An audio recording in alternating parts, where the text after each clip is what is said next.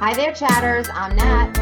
And I'm Kat, and welcome to the Crime Chat bonus episode. Bonus. I'm your forensic femme fatale. Natalie is your true crime addict connoisseur. We're two good girls who are also bad girls, but we never get caught. Never. Never. It's the boners. It's a boner episode. It's the boner episode. You're welcome, Charlene. Yes, and our first VIP chatter, Charlene McRae. We love you. Woo-hoo! We love you. Yes. A Scottish soul sister. That's right. And to hear this in full, you must be a VIP chatter, which means you have to subscribe to our Patreon. So every few months, we'll do a bonus episode. Yes. And we will make it very unique and not of the norm, which I don't think we've really established quite the norm yet for us, but that's what our bonus episodes are going to be. Okay. And I'm so excited about it. So we decided in this bonus episode, our very first bonus episode, we were going to do hometown crimes. So we've got a crime from Florida, which I'm sure you've heard of, and a crime from South Carolina, which you might not have heard of. Okay. To be a VIP chatter. So there's to include, we've got merch. We've got our shirts on again, y'all. Shirts. Merch in the works. Crime Chat with Nat and Kat. We've got so much other things. We're gonna do stickers, mugs, tumblers, you name it. Like we're gonna do it, right? Yeah. So, are you ready for my crime from the South Carolina? Oh, I can't wait. This is going to be a Florida versus South Carolina episode, okay? So I've got and twisted. Yes, and you got the cup to match. And I got my glass to match. My Florida, South Carolina, that my BFF Allie Hughes out there. She sent it to me for Christmas. She also lives in Florida. So she lives on the other coast. Okay. But anyways, I thought it was appropriate because Florida and South Carolina. Right? And I will say, my story has so many links to me, like directly. I'm calling them Crime Chat links. Okay. So I'll identify them as I'm going throughout my story. When we decided to do this bonus episode, this was like one of the very first stories that came to mind because it's so recent. Okay. Oh, okay. Okay. I have no idea, but look, so have you ever heard of the DNA Doe Project? I have not. No. So enter in unidentified persons, case number 13772. Ooh. The bodies of unidentified male and an unidentified female were discovered by a truck driver on August 9th, 1976 in Sumter County, South Carolina, which is the first Crime Chat link because that's where I live. Yeah. They both had been shot 3 times in their upper chest by what authorities believe to have been a .357 caliber revolver. They were found in what we call the boonies off of Interstate 95 on a dirt road. Their bodies were kept in airtight caskets with a window viewing because they were a Jane and actually they called him Jock Doe. It was a Jane and Jock Doe. Just to see if anybody would be able to physically identify these individuals. But after about a year, their bodies began to deteriorate and they were buried in a local cemetery. Hundreds of locals actually attended the funeral because it was just so widespread. Like people locally knew about this and were so inclined to help police figure out what happened and who these people were. So hundreds of people attended the funeral and funds were raised to actually help cover the costs of the actual funeral itself. Their gravestones were marked with, quote, male unknown and, quote, female unknown. With the advancement of DNA and scientific technologies, their bodies were exhumed to extract DNA profiles in 2007. So they had been buried for like 30 years. Wow. They were first thought to have been brother and sister because visibly they actually resembled each other. However, through this profile, it was determined that they were not related. The DNA Doe Project used genetic genealogy to identify the victims' ancestral backgrounds. The DNA Doe Project is an organization working to identify unknown descendants, and this organization was recruited on this specific case in July of 2019. So just a couple years ago. Mm-hmm. It wasn't until January of 2021, so a year ago this month, Mm-hmm. that the identities of these two victims were discovered. Oh. The bodies were identified as Pamela Buckley and James Freund. I don't know if I'm saying his last name right, but Mm-hmm. I'll just call him James. So James was last seen December 25th, 1975 in Lancaster, Pennsylvania. And Pamela was last seen in Colorado Springs, also in December of 1975. They were both reported missing around the same time by their family members. So let's talk about each of the victims first. So first, James. He was a 29-year-old white male born in Massachusetts, shoulder-length hair, over 6 feet tall, and weighed about 150 pounds. He had extensive dental work done, which made investigators believe he might have been from like a higher socioeconomic status. Uh-huh.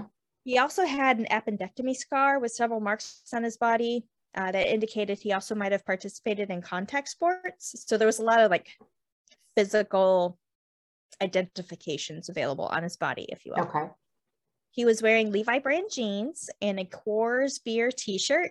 The shirt was believed to have been a promotional item from the Sebring races in Florida Uh-huh. in 1975. Wow. Okay. So this event, the Sebring races, was actually sponsored by Coors. So it was a t-shirt from, they believe, from that event. Okay, now Pamela.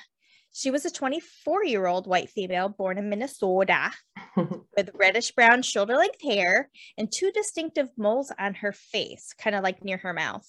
Mm-hmm. She was 5 foot 5 inches tall and weighed about 100 pounds. Teeny tiny little girl. Yeah. Yeah.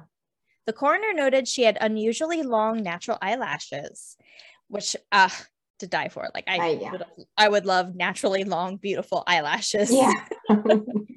But overall, she also appeared to be very well groomed. She had fillings in the back of her teeth, but no identifiable scars or indication she had ever been pregnant. So of the items that both Pamela and James were wearing, I will post those as well as pictures of both victims. Okay. The reconstruction images, as well as what their actual pictures were because they were able to be identified, right? So side note, our second crime chat link, the coroner who did both autopsies at the time was a Miss Verna Moore, and I worked with her. I moved here in 2006, and she worked with our death cases that we did, and then she retired in 2009. And so bless her heart. So I am going to be discussing the case of the killing of Gabby Petito. Yeah. It should be very familiar to our chatters out there. Yep. Yes. And although I'm not going to go over the entire thing in detail, because we only have a certain amount of time, because it could take me days. I mean, there's just so much there. I'm just going to kind of stick to the events that we know, facts, because the FBI has been pretty tight-lipped with information, even as of the update from yesterday. So let's face it at this point. I mean, it's Florida, but let's face it, this case created such a buzz that hasn't been seen in such a long time, possibly since Chris Watts. Sure. We remember Chris Watts. We remember. Oh, we do. That. Oh, that douchebag. Yeah. The public outcry and emotion was heavy, especially locally. Right. And this is my backyard. Literally, this is my backyard. I hear that. Yeah. I just talked about a story in my backyard. Yeah. So, and this is the thing, like with this case, is whether you're a true crime lover or not, we were all watching. We knew her name. We knew her smiling face. We knew every update, every fact, and of course the theories that were pumping out through the media at the time. And it seems like at that time there was a new update either every day or every hour. Constantly, yes. Yeah. And we just sat back and watched in horror as this case unfolded. I mean, it got worse by the day.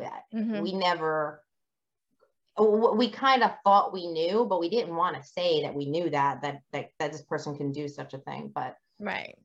So Gabrielle Verona Petito, also known as Gabby, was born on March 18th, 1999 in Long Island, New York. And on the next crime chat, you have to give us an update if she knew.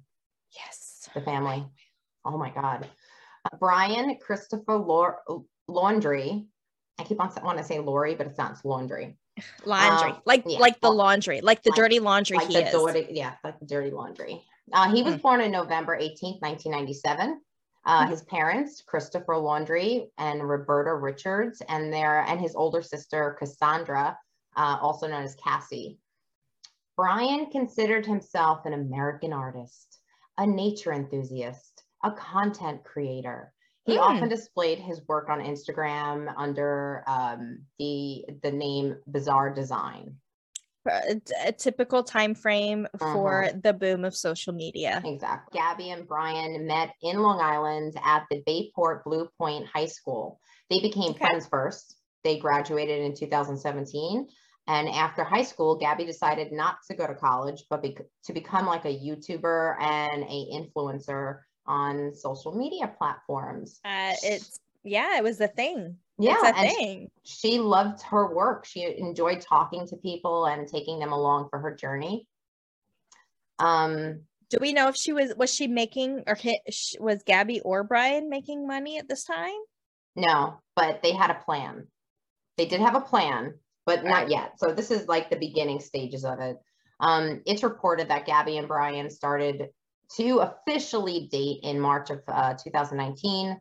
At that time, a lot of their friends and family would say that they were an adorable couple. I mean, she's adorable. She's gorgeous. She really is. Yeah, she really is like the epitome of Instagram, like influencer.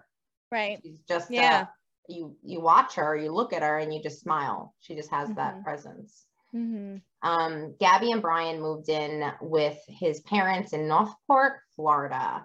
Yes. Northport. There I am. Yeah, there it is. Yeah, there it is. The same year. Petito and Laundrie worked at Publix location in Northport. She has a pharmacy. Yeah, Publix is awesome. Oh my God. She worked in the pharmacy as a technician, and he was in the grocery department. They both quit that job during the COVID pandemic. Now, this part is a little too close for comfort because that is the actual Publix that I shopped for a decade. So I probably did run into them on Northport. Oh my God. I know. There's your crime chat link. There's my link. Yes. You have a crime chat link. Oh my gosh. So I have a couple of links then because Brian bought his burner phone from my AT&T store. There's another link. Love it. Yeah. Bam.